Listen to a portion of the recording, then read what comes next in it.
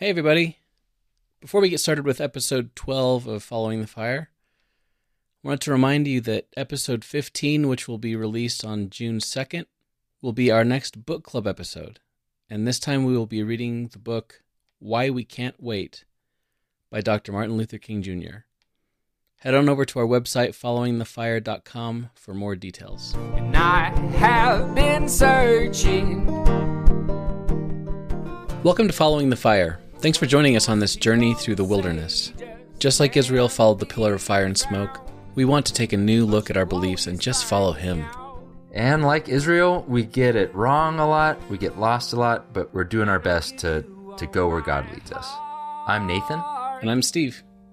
Don't you know it's all I have?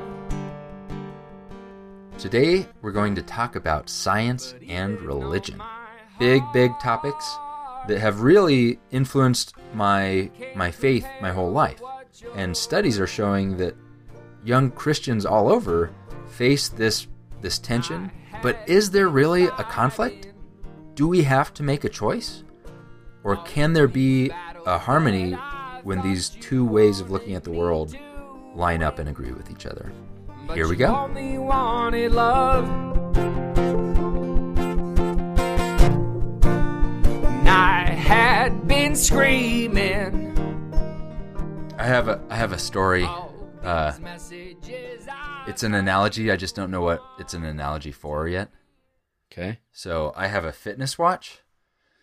And it's very useful and tells me things like the time, but also my heart rate, how many steps I've gone, and then it tracks my sleep quality. Okay. And about 3 months ago, the screen broke. And about 2 days ago, I was taking a walk and I took a look at my watch like I do 30 times a day. Yeah. And that's when it hit me that I've been wearing a watch with absolutely no display. Like, it does not tell me the time. It does not... You just put it on by habit, or...? Yeah, and so I was like, well, this is ridiculous. So I took it off, and the first, profound discovery I had was I had this, like, scar tissue, from where the watch was, and it was, like, irritated and red. And so I put the watch on the counter, and then about 2 hours later, I was doing something, I mindlessly walked by the counter, I grabbed the watch, and I put it on. Put it on. Yeah. So, Oh. and the watch had lost its watchiness, and it should have been trampled by men, but there's an analogy in there somewhere. As my mom would say, there's a sermon in that. There's a sermon in that. I feel like that'd be a good preacher story. It should be a book. There's a sermon in that. Just a bunch of random analogies. That sounds like something that you'd write. Yeah. That's it. I'm sure there are resources that are just short preacher stories. Surely. Yeah. Well, one thing that I was kind of surprised at when I started doing like my university studies for being a preacher, missionary, whatever, is how many books there are out there with like sermon outlines or like full text of sermons that you just have an outline and preach it. Oh, wow. Yeah, there's a ton. I think I've been given a few, but that's never used them. That's interesting because I never would have thought of that, but I'm sure there's a whole spectrum of people who are yeah,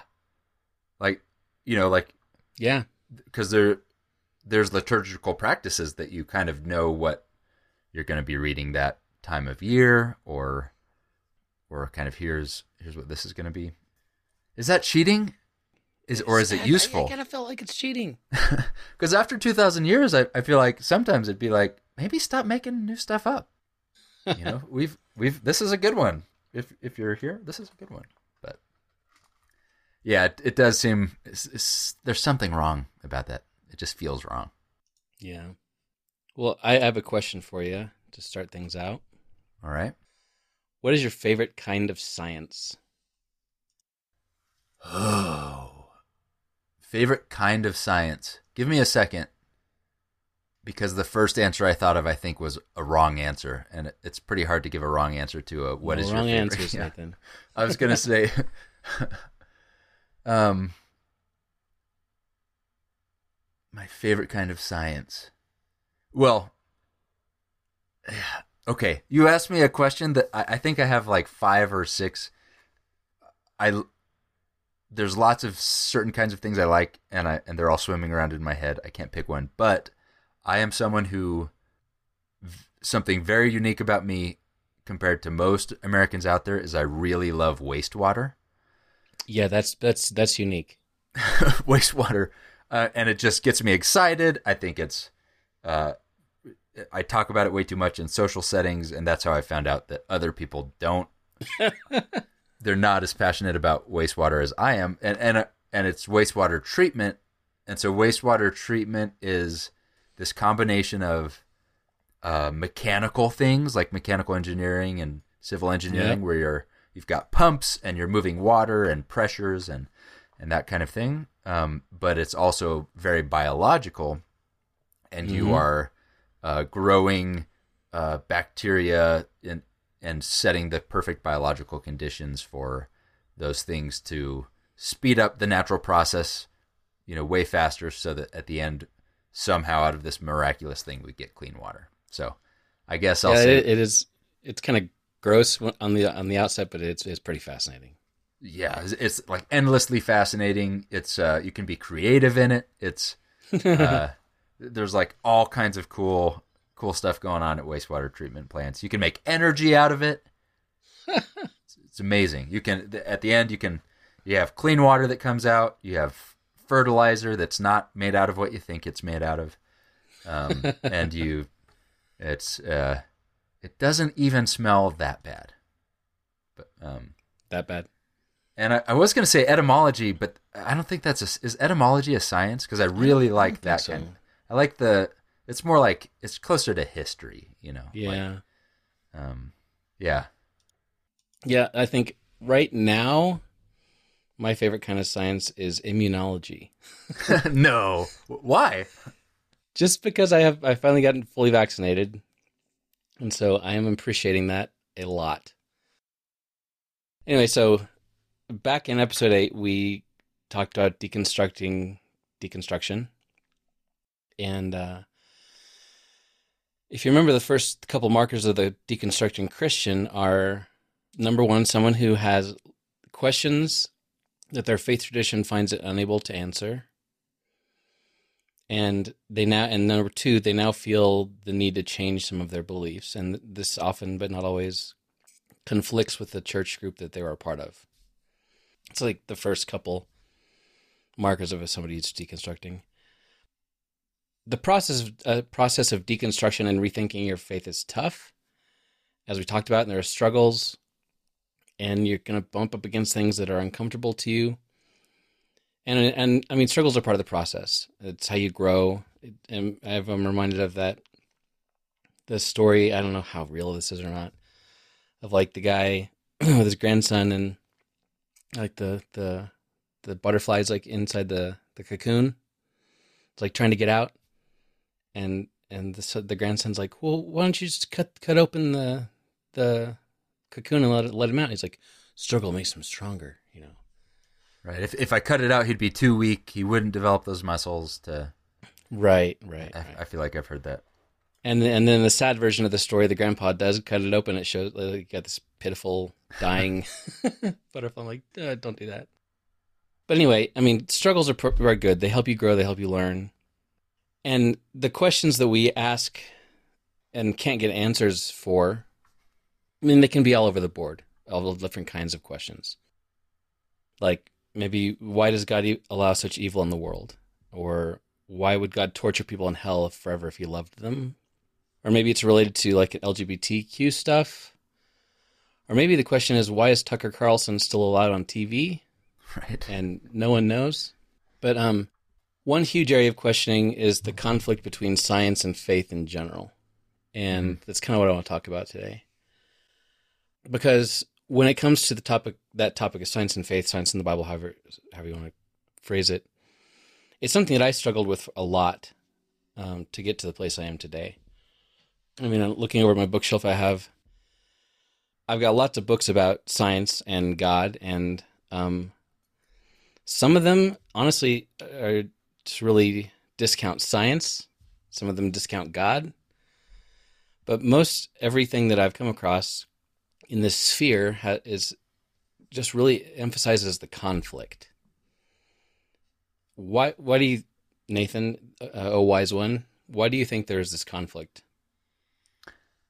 Yeah, I think partially there's a conflict because of where people start on their journeys. So I have atheist friends that I went to high school with, or whatever, that they start at a certain place. But as a kid who grew up in a Christian home going to Sunday school, my starting place was different than theirs, and included so just that had nothing to do with how much we knew or didn't know, but our tribe taught us some things about how the world works. And so I think the first time you encounter something that is that either conflicts with that or is one of those first struggles, I think you've already been taught who you are and who your tribe is, and so it connects to your identity. I think here's the short answer, I think we tie our identities closely to our understandings of the universe, and That's interesting. I never thought about the identity aspect of it, but it seems like just about everything ties back to what you see yourself as. Yeah, I feel like identity is at least a pillar of it, because I think I could have answered, why does there seem to be that perceived conflict between faith and science? I feel like there's a lot of answers to that. Yeah. Some of it has to do with, are they both overlapping and trying to answer the same question sometimes? Who are we? Where did we come from? Where are we going? What is the purpose? I think your science is answering a question that you had already answered for yourself with something else. Yeah. That's going to create that conflict as well. I think there are a lot of reasons. Yeah, and the frustrating thing to me is, and I'm glad you said perceived conflict. You probably kind of know where I'm going with this, but it's frustrating to me how that narrative is just kind of a given for so many people. It's a given for not only for scientists or atheists who are not scientists, but it seems to be a given for a lot of Christians as well. Yeah. And when it comes to the struggles of deconstructing, I want people to go through those struggles, but I want to, this is one of those areas that I think maybe we can help people to not have to go so far as to give up the idea of God completely. Not that I've got all the answers, but having struggled myself a lot through this, I think that it, spoiler alert, there is no conflict. I'll get to why.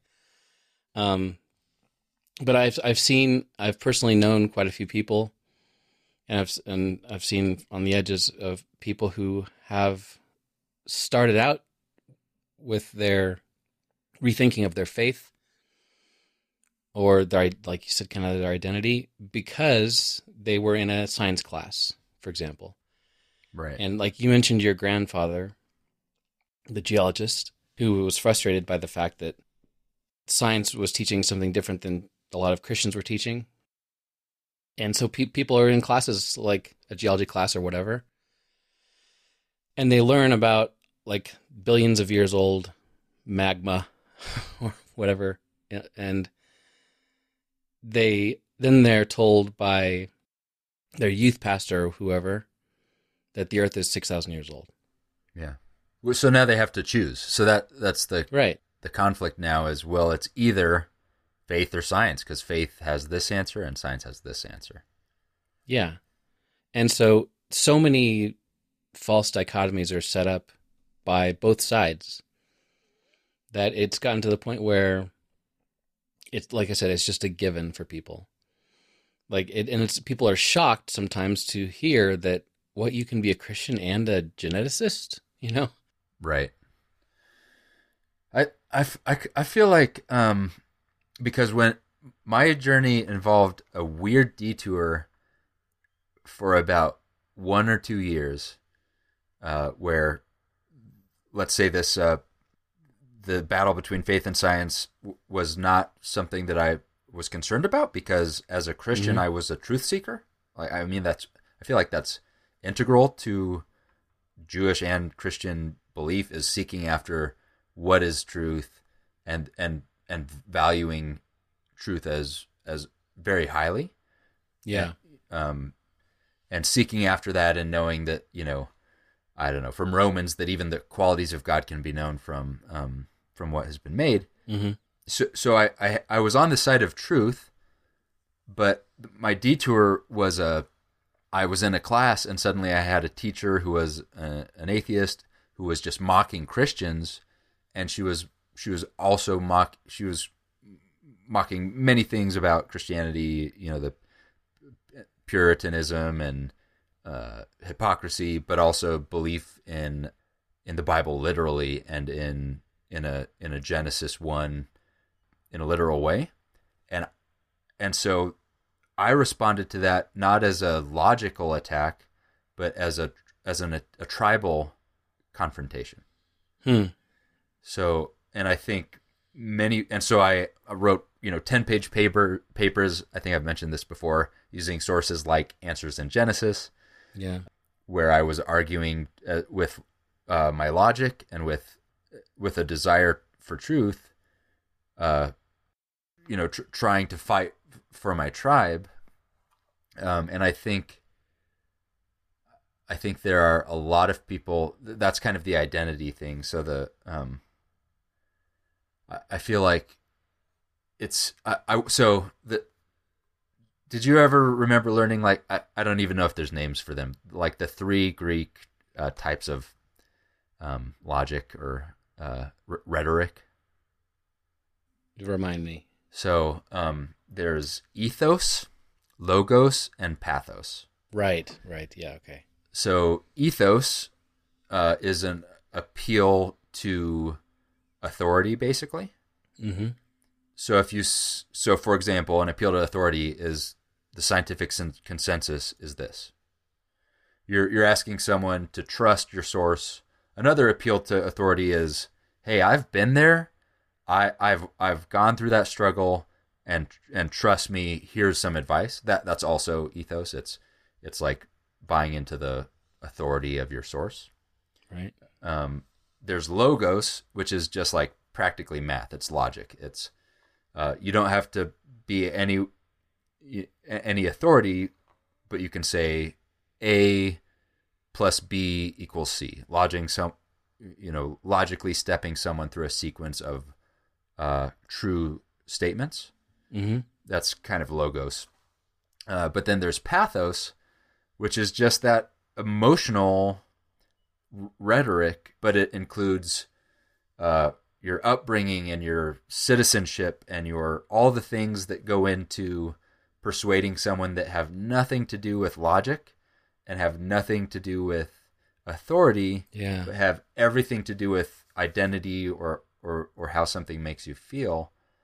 And so I was launched into a kind of that crazy detour.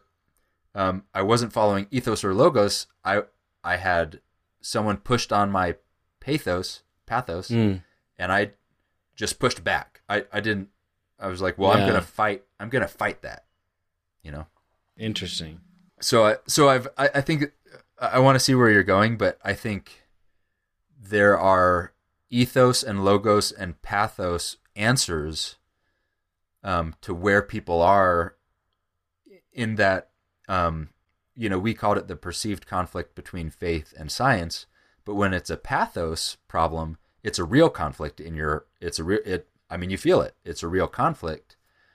And so kind of untangling what is at root there, I feel like it was an important step for me. And maybe it would help to, I feel like faith and science are both words that mean so many things. Mm-hmm. So, faith, as Christians, I think sometimes we put faith and knowledge on a continuum. Mm. Like the more knowledge you have, the less faith you need. Or, right. Or, you have faith so you don't need to know all the answers because you have faith. But I don't believe that's biblical. First of all, faith isn't about just trusting things and therefore not learning things or not needing to know things. It's almost the opposite. It's some things we can't know, or it's a trust, but you can have lots of knowledge and lots of faith, including lots of scientific knowledge and lots of faith, or you can have a little bit of faith and a little bit of knowledge, or vice versa. They're not. Faith isn't a thing that makes up for knowledge or fills gaps of science or anything like that.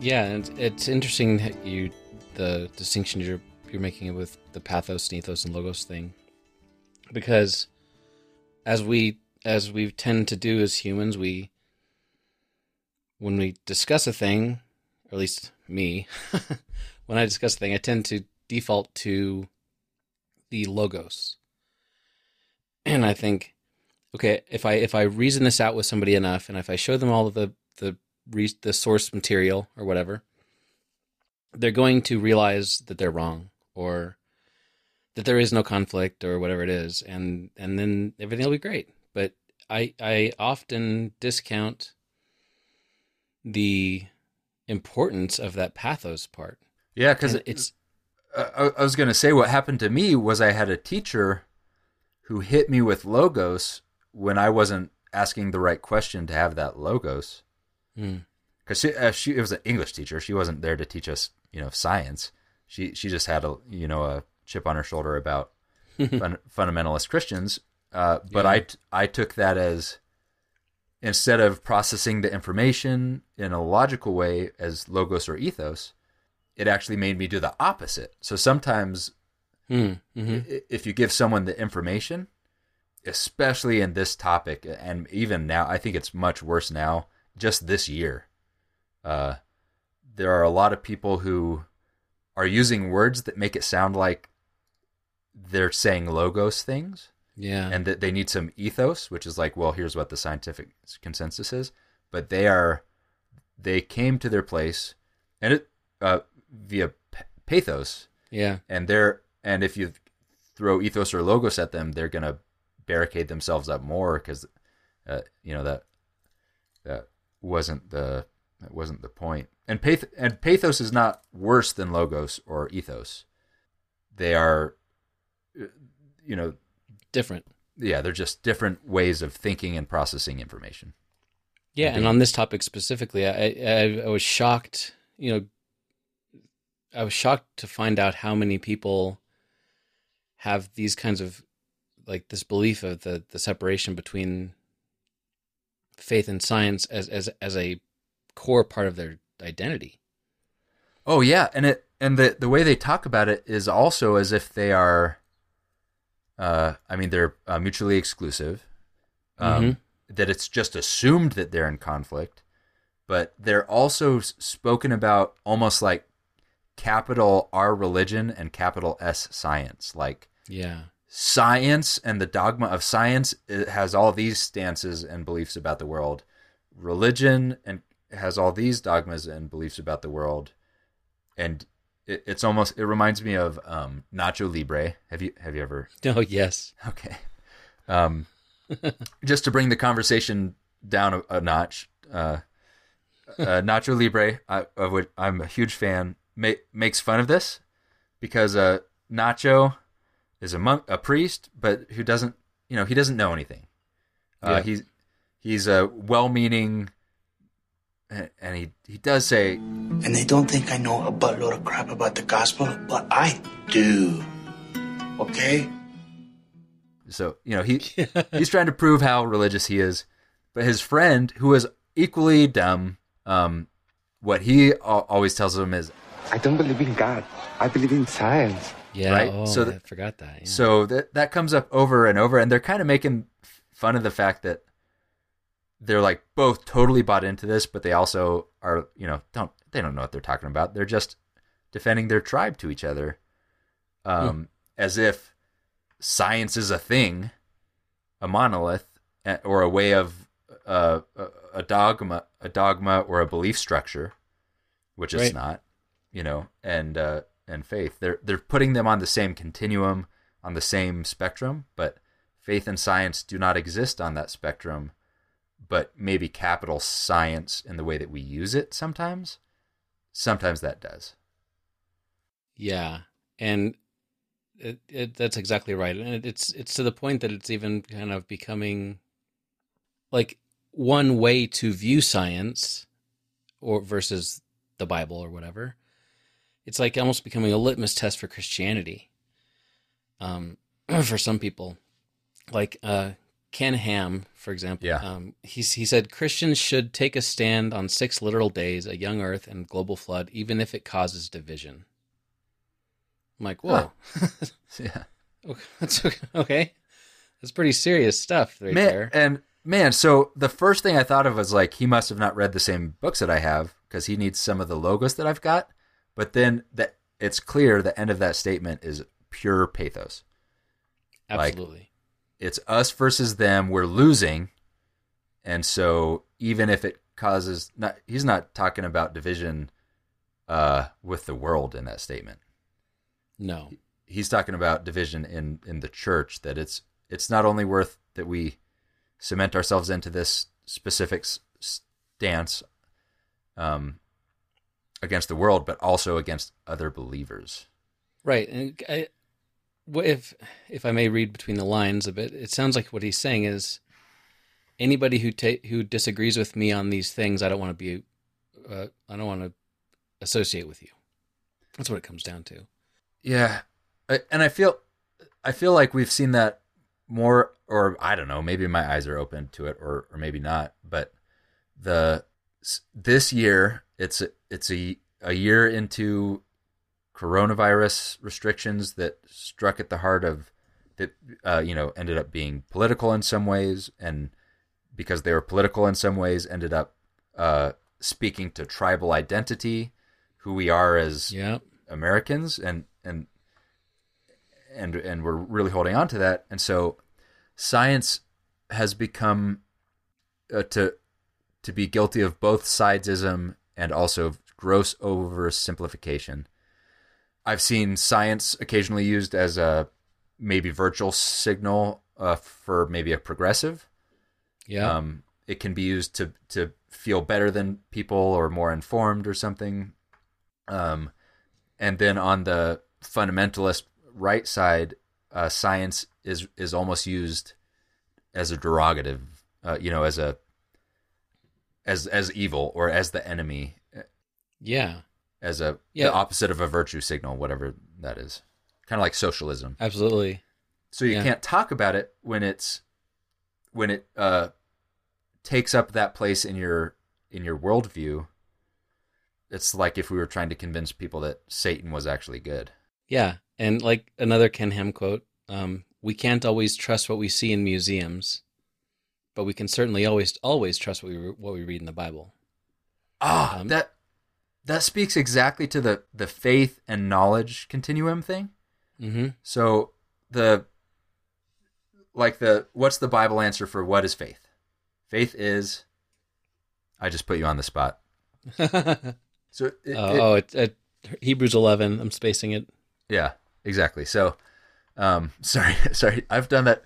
You start the episode with asking me a question that I get to ponder and I give you one that there's only one right answer to, that I want. I mean, there's more answers. So, sorry, I do that a lot.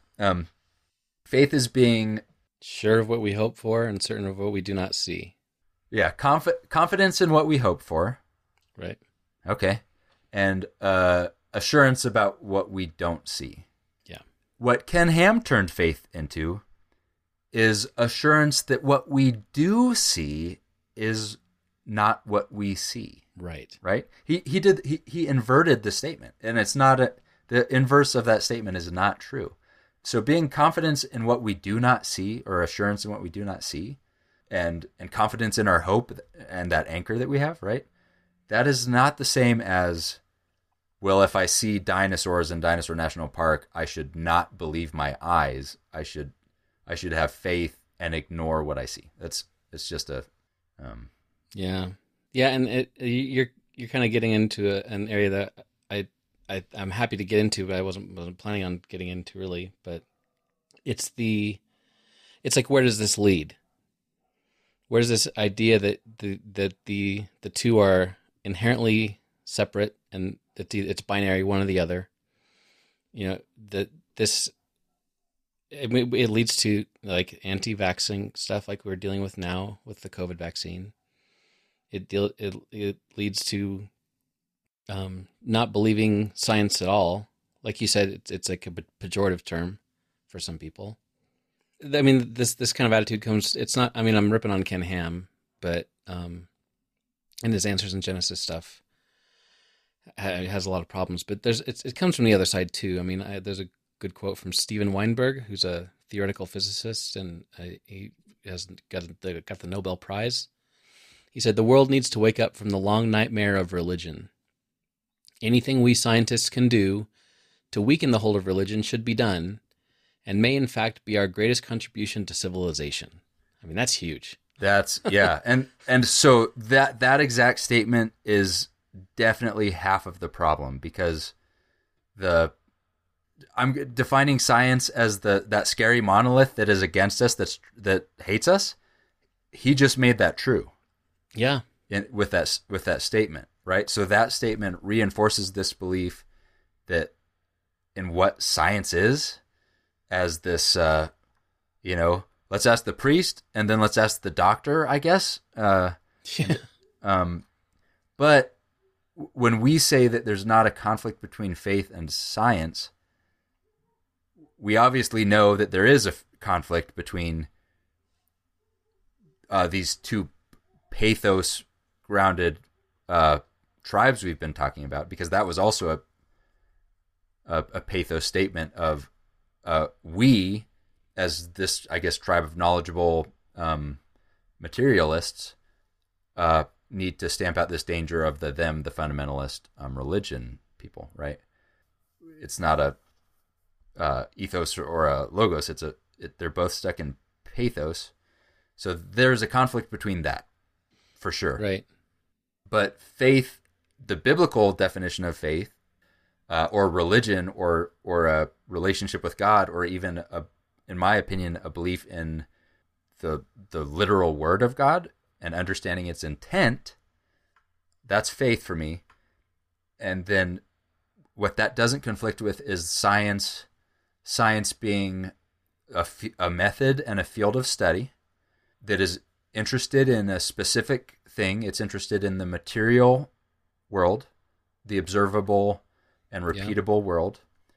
It's not that it has chosen to believe that there's only material. It's that it's a pair of binoculars that is limited to looking at a specific kind of thing. Right. An infrared camera looks at infrared light. Science looks at the material world. Mm-hmm. And then it's not a monolith. It's a process and a community. And so when we say things like the scientific consensus is this, it's not the same thing as the Pope has decreed X and Y to be true. What we're saying is, if you drew a bell curve and there were a bunch of dots. There'd be some outlier people who used the scientific method and came to this data and this result, or said this statement or this statement. But when we say there's a scientific consensus around something, we're saying that the middle of that bell curve is very high, and there's a lot of people who all followed the scientific method and came up with a conclusion and that agreed with each other. And that's how science works. The science with a little s. We come up with a study. I'm going to publish it in a peer-reviewed journal, and then me as the competing university, I'm going to try to disprove it for a while, or I'm going to take that and do my own test and learn something new and publish that. And so it's a mistake to say science believes this or that often, because it's not the Pope making an edict. It's people who are pursuing this method and coming up with results, and then after time, the results get proven and proven and proven and proven, or debated or adjusted, and then you get results out.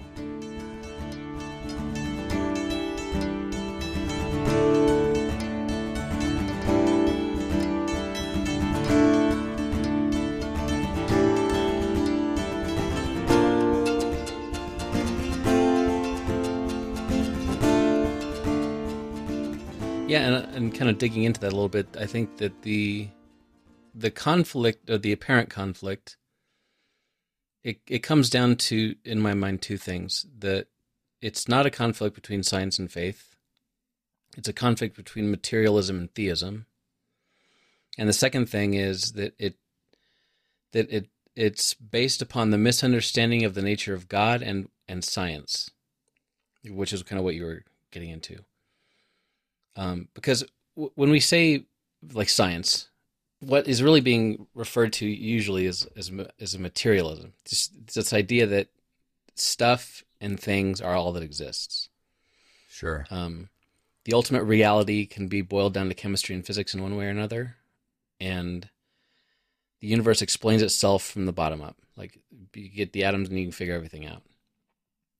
And the universe gives no evidence of God. So it's just purely material stuff. Yeah, so that's like a belief that you have developed. That's not what science is. That's a belief that you have developed that science is all there is. Right, which is scientism.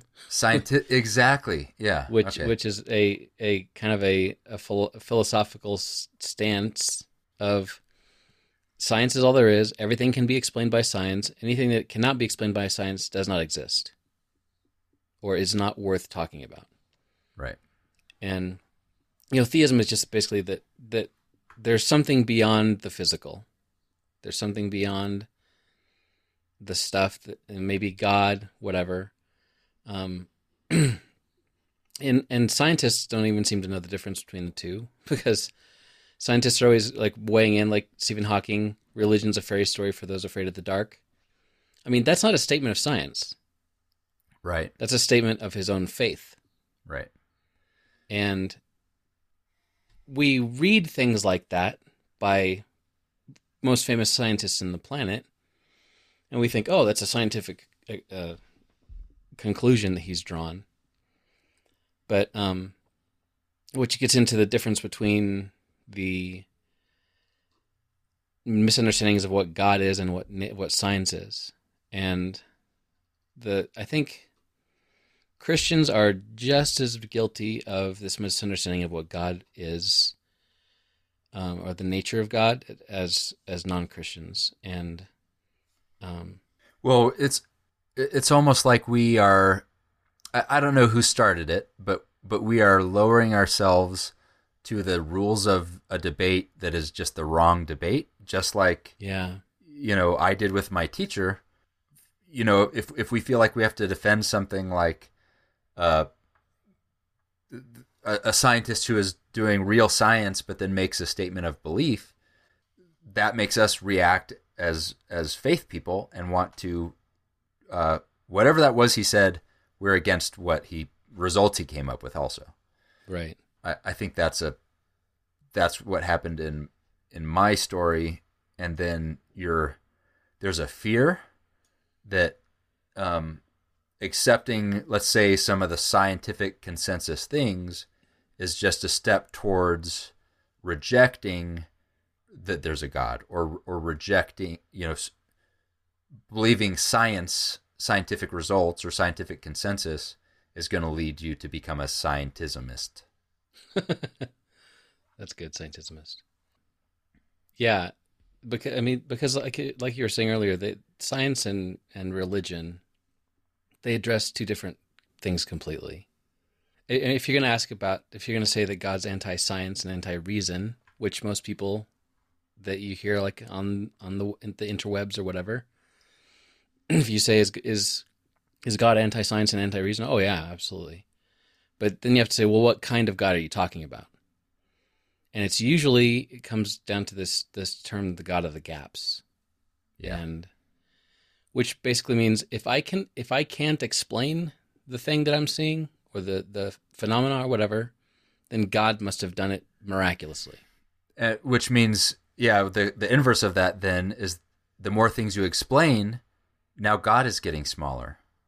Yeah, the less you need God. Yeah. Which is it's a bad place to be. It's a bad place to be for a person who's trying to maintain a faith in God, for one. But honestly, it's a bad place for science to be. I mean, if science if scientists think that they can deal with metaphysical things, they're wildly mistaken.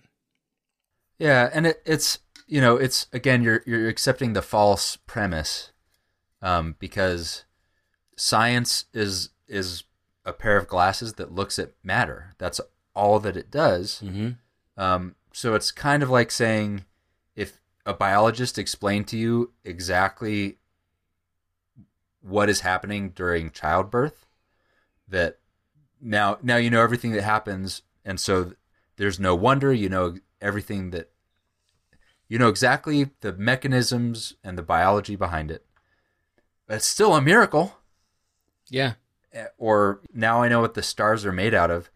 I still lose my breath. They take my breath away when I look at them. Yeah. There's a great quote from Wittgenstein.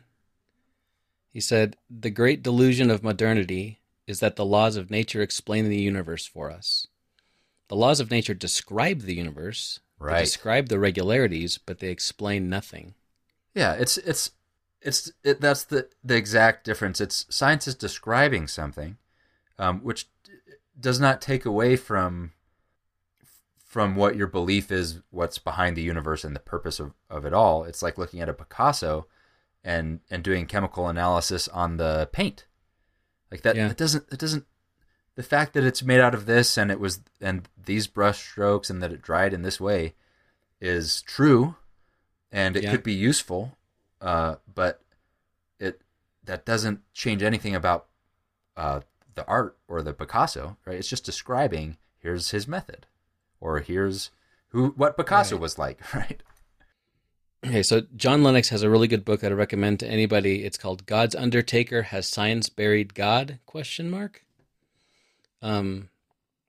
It's fantastic. I love John Lennox's stuff, and there are a couple videos I might link to in the show notes. Unfortunately, they're with Eric Metaxas, as he's kind of interviewing John Lennox, and Eric Metaxas is. What year was it? What year was it when the interview happened?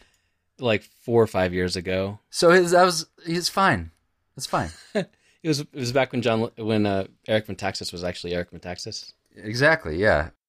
Yeah. Can we still recommend Bonhoeffer? It was so good when I read it. Is it still good? I don't know. Eric, I'm sad.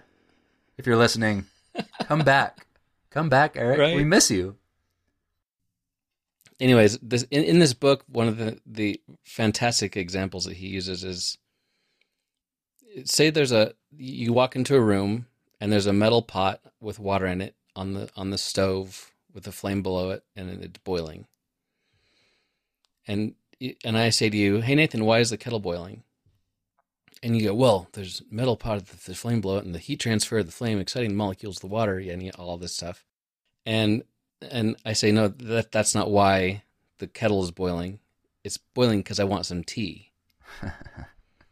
So that's the difference between science and purpose. Because like you're saying, science cannot describe purpose. It cannot determine purpose. Like the whole teleological world is not something science can touch.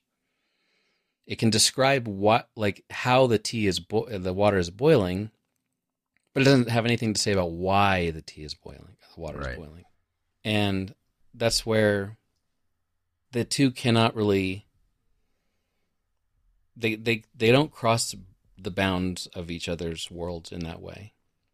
Just like I think religion is not something that is not in place, and our faith in God is not there to describe tectonic plates or how genetics works and mitochondria, the powerhouse of the cell, all that stuff. Right. I think that's a thing that we run into. So when you're using science wrong, we call that scientism. You're using it to come up with a meta-narrative, a dogma, or a belief system about who you are in the universe or what's moral and what's not moral. Right. That science cannot answer. And is not in the business of answering. That's just not what it is. You run into the same trouble. I've mentioned if you think that the Bible is a order of worship document, then you're gonna come up with rules. But since it was not intended to be that, you're approaching it wrong. And if you approach the Bible trying to answer the questions that science is interested in, specifically if you open it and you think you're reading a science textbook, you are using Bible. Now that's Bibleism. You're using the Bible wrong, because that's not what Psalms is there for. Psalms is not there to tell you whether the theory of relativity is true or not. Psalms is there to help you express your grief or your joy, or to understand more about God. Right. Yeah, and this kind of gets to a kind of a pet peeve of mine that has become a pet peeve of mine with Christian apologetics largely, is this. So much of Christian apologetics, at least in recent past, has been built upon this God of the gaps problem, where they assume that a natural thing is there to teach us a spiritual lesson about, or a spiritual reality, I should say, about God. Best example I could think of is like the monarch butterfly migration. It goes from North America all the way from Canada all the way down to Mexico, multiple generations, and they would end up in the same place. Scientists can't figure it out. And growing up, that was always given as proof that, God is guiding them along the way. And scientists are getting closer. They think they might know how it works. They still don't know.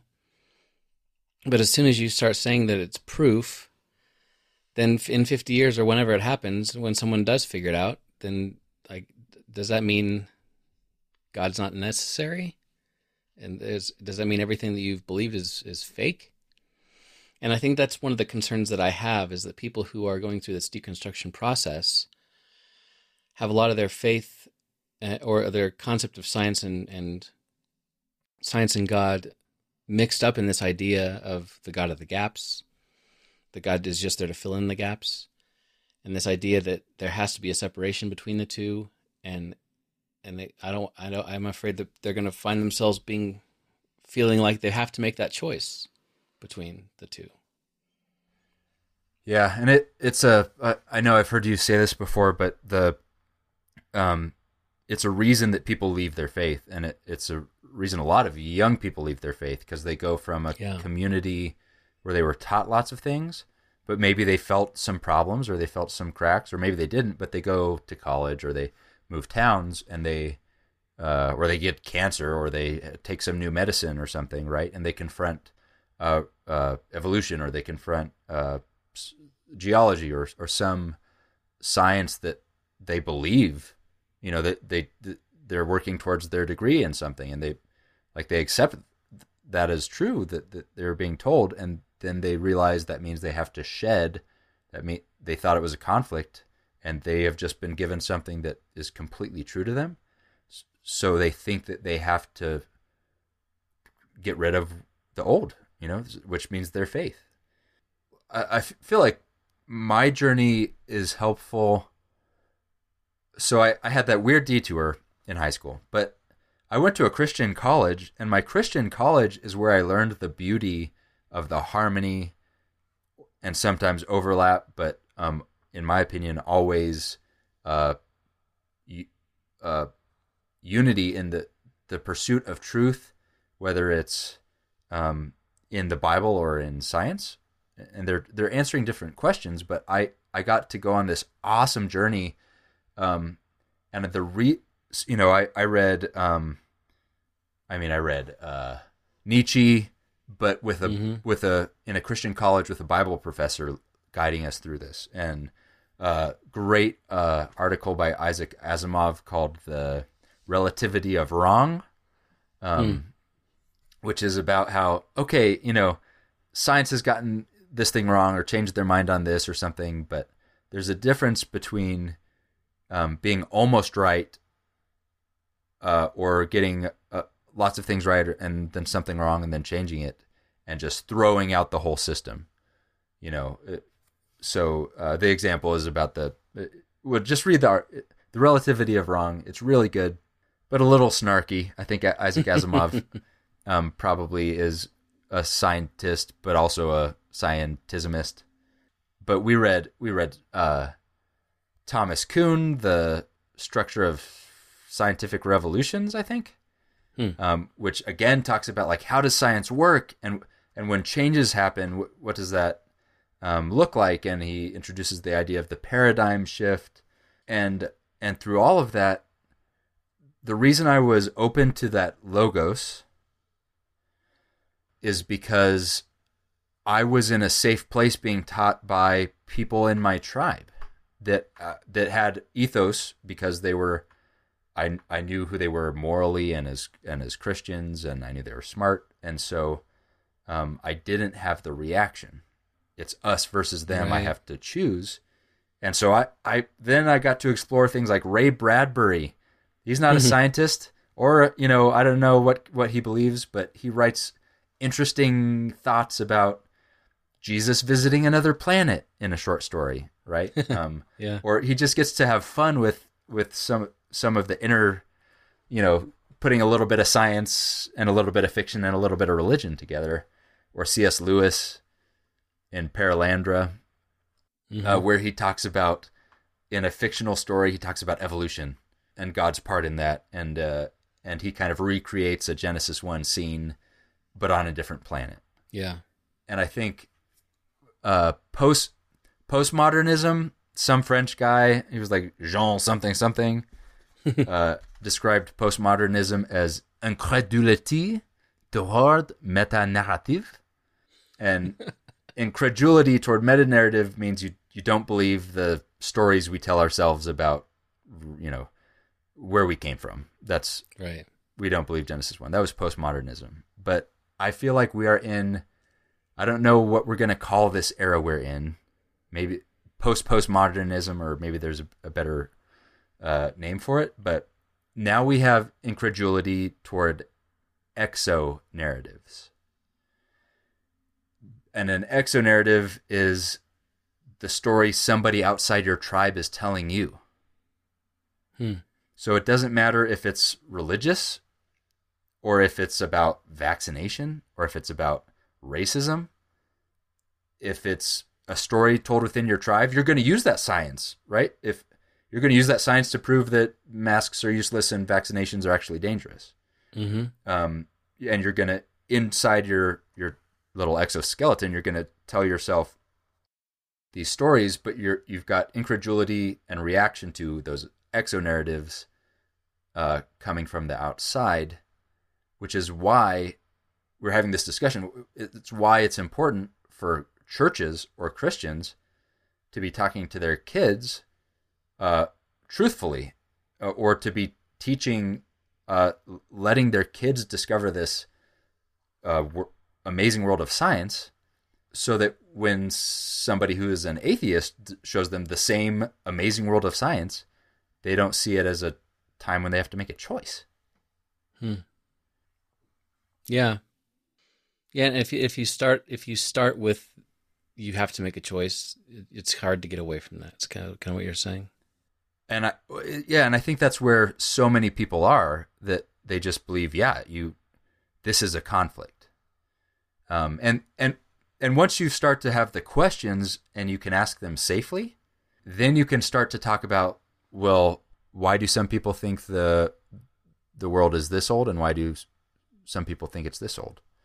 Or how have Christians historically approached Genesis? Or, but there's not fear there driving you to just stick to one answer because you're afraid of what it means if you choose another answer. That's huge, I think. You're afraid of what it means if you choose a different answer. I've known people who have so much of their faith in God tied up in the 6 literal days of creation, 6,000-year-old Earth stuff, that I can tell that if they're afraid that if they see that passage in a different way, or in some other way, agree to the fact that the Earth is billions of years old or whatever, they're afraid that they might lose their faith, because it's kind of like the one strand that's holding things together. Right. Yeah, and that's kind of what I'm talking about, is because the place that I got to was I didn't have that fear, so I could read the passage, and I one time stumbled upon, that we could talk about, a whole episode, and hopefully we will, about just Genesis 1. But I stumbled upon the formless and void structure. Mm-hmm. What is form? Organization and habitat. And what is void? That means empty and inhabitants. And so there's a problem statement. The world was formless and void. And then what does God do for 3 days? He makes form. He makes a habitat. And then the next 3 days, he makes inhabitants for those habitats he makes. And it lines up completely perfectly. Yeah. And then he rests. And it was, there are other interpretations of Genesis 1 and what those things mean. But I finally got to get through to, what does it mean for who I am and who God is, instead of how do I look at this and make sure that I don't accidentally accept scientism. Right. And I think we're also both saying I do think the first step is working towards, that conflict, the perceived conflict. Not only is it wrong-headed because of it's just these two communities, but I feel like I have a relatively conservative view of Scripture, and I love science. I just recently read The Perfect Theory, which is a history of the theory of relativity. Man, you're a nerd. And I got it's really good. It's written not for science people. It's written for for folks like me. But that strengthened my faith in God. Not because of God of the Gaps, because of, first of all, a lot of these people were religious, and one was a Belgian priest, and I like priests, and I like Belgium, and I like science. So Georges Lemaitre, the priest who came up with this radical religious idea in his time that the scientific community rejected outright because of how religious it was, and it was called the Big Bang. Yeah. And that was not very long ago, and we live in a community now where I would start sweating if I said the Big Bang in my church, because I know that people, that's going to trigger them, and they're going to think, hey, wait a minute, there's a scientist among us, but we are faith folk, Yeah. But, Well, and the place that you got to when you said that book about science strengthened your faith, that's where I want us all to get to, is that place where science and faith, the Bible, etc., are not, they're seen as like bolstering each other up and lifting each other up. Because to me, science describes what God did, or at least it shows us how he did it, maybe. If you just assume that if science can describe it, then God didn't do it, then you got a problem.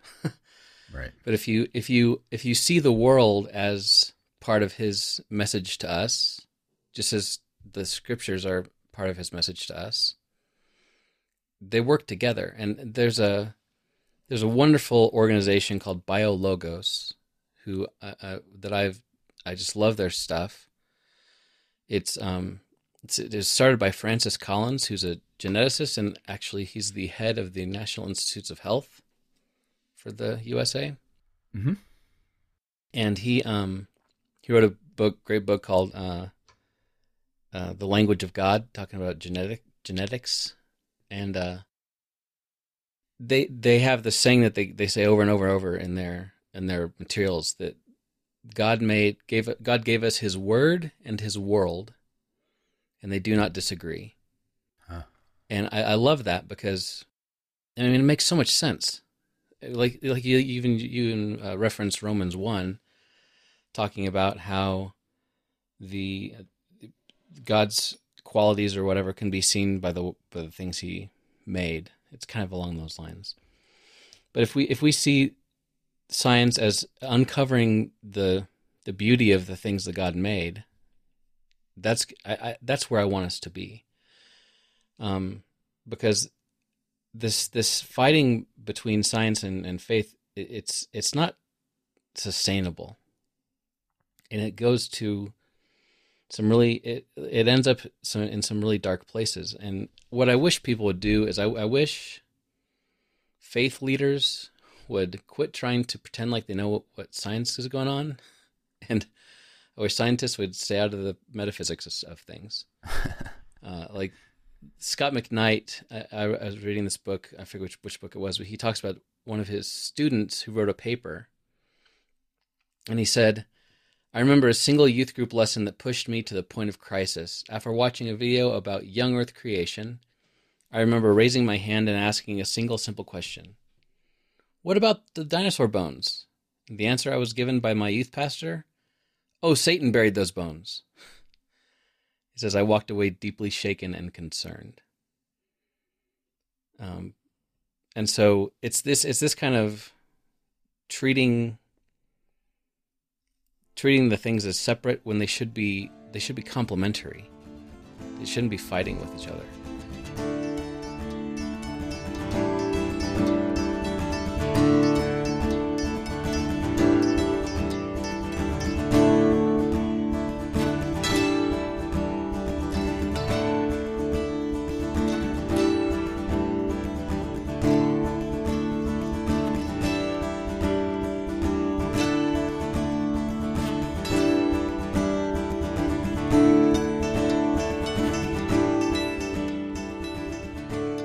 Yeah, I think the fundamentalism idea led to a lot of this, where it's just it was an entrenchment. It was a reaction of fear to where's our society going, and the reaction is that you stop and you reject it. And we became, as Christians, we started to make that act of rejection of the society into a virtue. Mm-hmm. An inherent virtue. It doesn't matter what it is if we reject it. If it's from the society, whatever that is, and we reject it, that's a virtuous thing. Sometimes that's going to be true when you have a way that you're called to be morally living, or when you believe in a self-sacrificing truth, or a non-consumeristic, non-selfish way of living. It's going to be a virtuous thing to reject some things in the world. But we just turned it into, again, rejection of everything that is of the world, and that rejecting it is good. But I've been using this word logos, and this word logos is used over and over and over in the Bible to describe Jesus. Mm-hmm. Like 1 John is the most famous one. In the beginning was the logos, the logic. That's where we get it means word, but it means more than word. It means logic and order. It's basically the thing science is trying to discover. In the beginning was the Word was with God, the Word was with God, He was with God in the beginning. Through Logos, all things were made. Without Logos, nothing has been made that has been made. And in Him is life, and there's also this idea of God's Spirit as a all-sustaining thing that keeps, it's what I breathe in and out as my breath. In Him we move and what is it? In Him we live and move and have our being. Yeah. That's what God does. It's not just that He acts sometimes in a miracle. It's that He is the sustainer and creator of life and the universe continuously. And that Logos, as Christians, it's this amazing thing. And this order is a fundamental aspect of God. The world was chaos, and our God is a God of order. And so the idea that the universe is discoverable and that Logos can be found is such a religious idea, and was for so long, and it still is. That Logos is out there, and it's, as people of the book or people of the word or people of the truth, we have nothing to fear.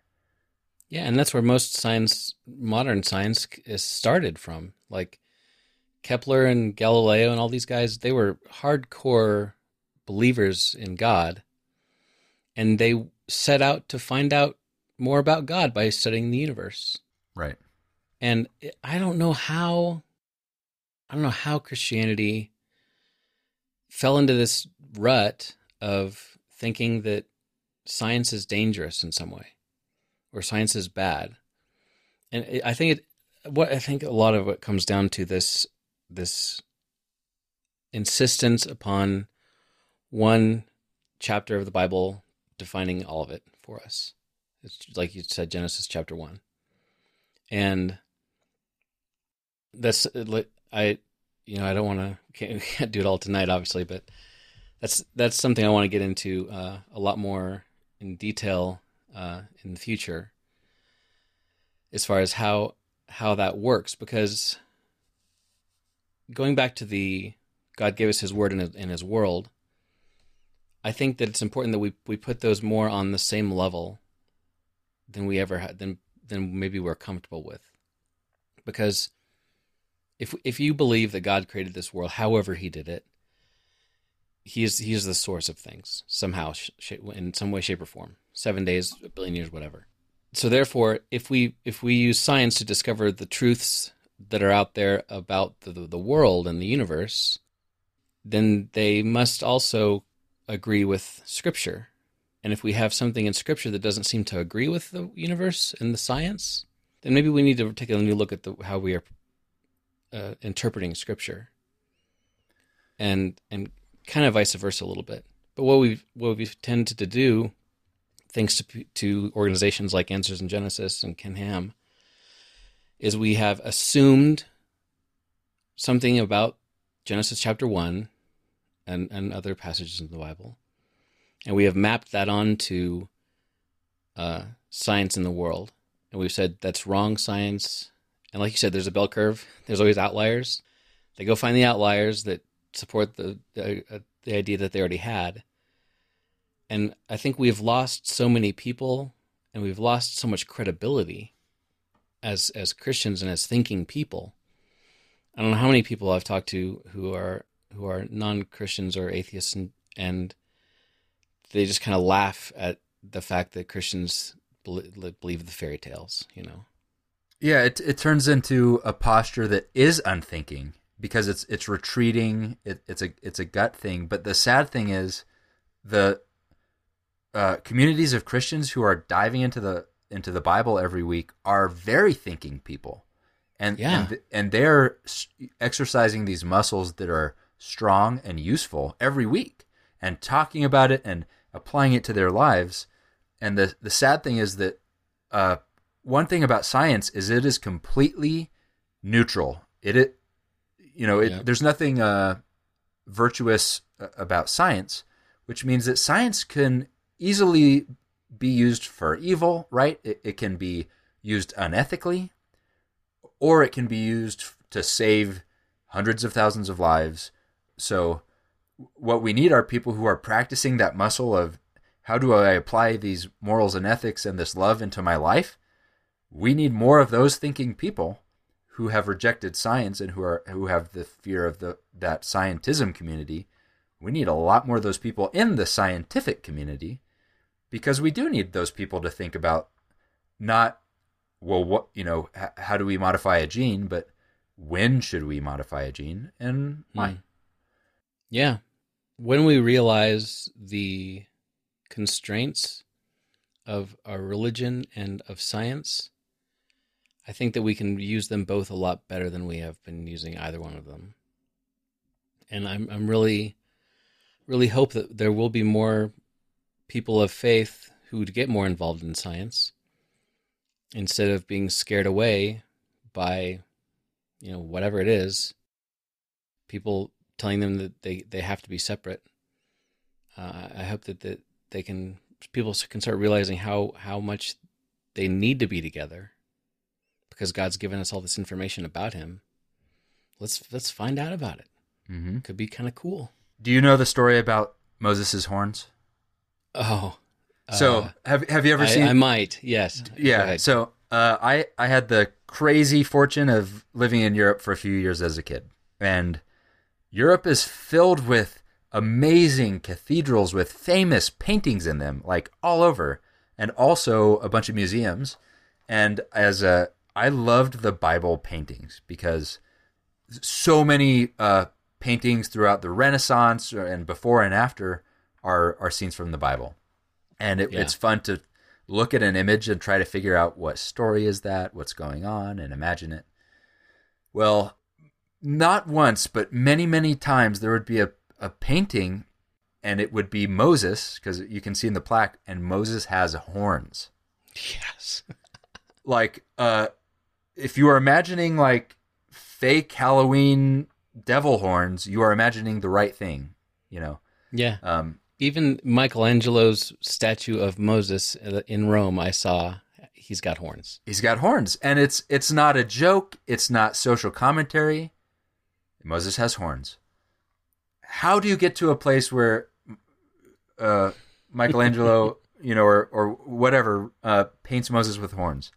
Well, it turns out in the Latin version of the Bible, when Moses comes down with the 10 Commandments and his face is radiant, or whatever that word means, I don't know.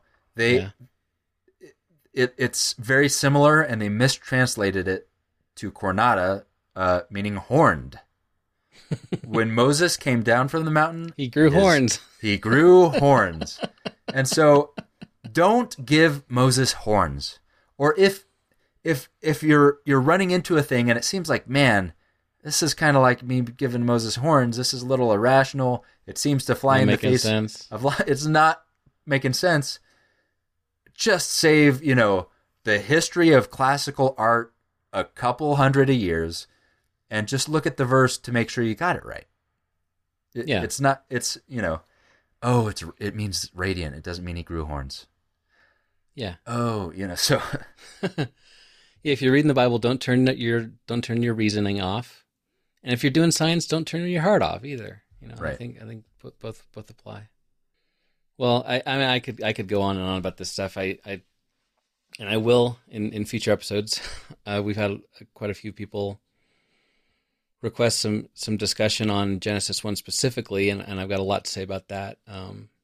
But I kind of wanted to do this episode first, just to kind of lay the groundwork in general to help us all to start thinking of things maybe a little differently than we have before, and take a new look at how you perceive science and God and how they do or do not work together. And hopefully you see that they do. Yeah. And yet the world doesn't. If you let go of this, you're letting go of a wall, and the world just got bigger, a lot bigger. Yep. And sometimes that's going to be scary at first, but yeah, I think it's where we're supposed to be, and I'm excited to dive into those specifics. Later. Makes me think. I remember as a kid going through like the Museum of Natural History in Denver and seeing the bones or the descriptions of the Precambrian period and all this stuff, and just trying to figure out how trying to spot all the instances of blasphemy, all the areas that they're wrong. These suckers, right? There's no way they would have survived the flood. And now, I enjoy museums way more than I used to, because I'm like, oh, that's how God did it. Okay, that's pretty fascinating, Well, thanks for time, man. Thanks. And we'll get into more of this deeper later. Sounds good. I can't wait. To hear, but it only takes a whisper. Hey, thanks for listening to Following the Fire. If you'd like to see show notes for this episode, which includes links to everything we mentioned as well as all the scriptures, head on over to followingthefire.com and just click on this episode. There's also contact information on the website. Let us know what you think about the show and if you have any suggestions for future topics. Also, please give us a review on Apple Podcasts if you could. It really helps other folks find the show. And as always, thanks to the fabulous Daniel Wheat for the theme song and the music for the episode. You can find more of his stuff on Apple Music and Spotify. See you later.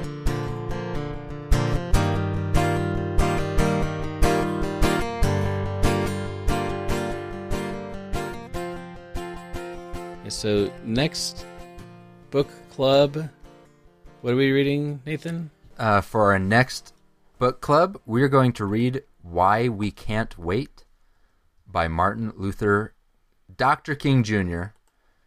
I'm extremely excited to read this. This book contains his letter from a Birmingham jail. And we are going to be joined by a friend of a friend, Nicole Magloire, who has strongly recommended this book because it's just timely and can lead to discussion we really need to have. But she's also committed to reading this book every year. And she says that she wants to read this every year because one day she wants to open it and realize that it's no longer relevant. Wow, it's kind of heavy. Yeah, that hit me when she said that, because it's a 60-year-old book. Yeah, wow. And I know from reading Letter from a Birmingham Jail this past year how relevant his words are, so I'm excited to dive in. Absolutely. I haven't read much Martin Luther King Jr. at all. I know him from pop culture, right? So really looking forward to diving into this book. If you also, by the way, if people who read along, we would really love to answer your questions on the air. You can send us your comments. Send them by Monday, May 17th. You can hit the contact button on our website, followingthefire.com. You can email us. What's our email? followingthefirepodcast@gmail.com. And send us your comments, your questions. We plan to air the episode sometime in the neighborhood of June 2nd. Yeah, and I've added a book club page to the website, too, with links to all the books. Make it easy for people. There you go. Just head to the website. It's all there. Why We Can't Wait by Martin Luther King Jr. So thanks for listening, and we hope to hear from you. See you later. See ya.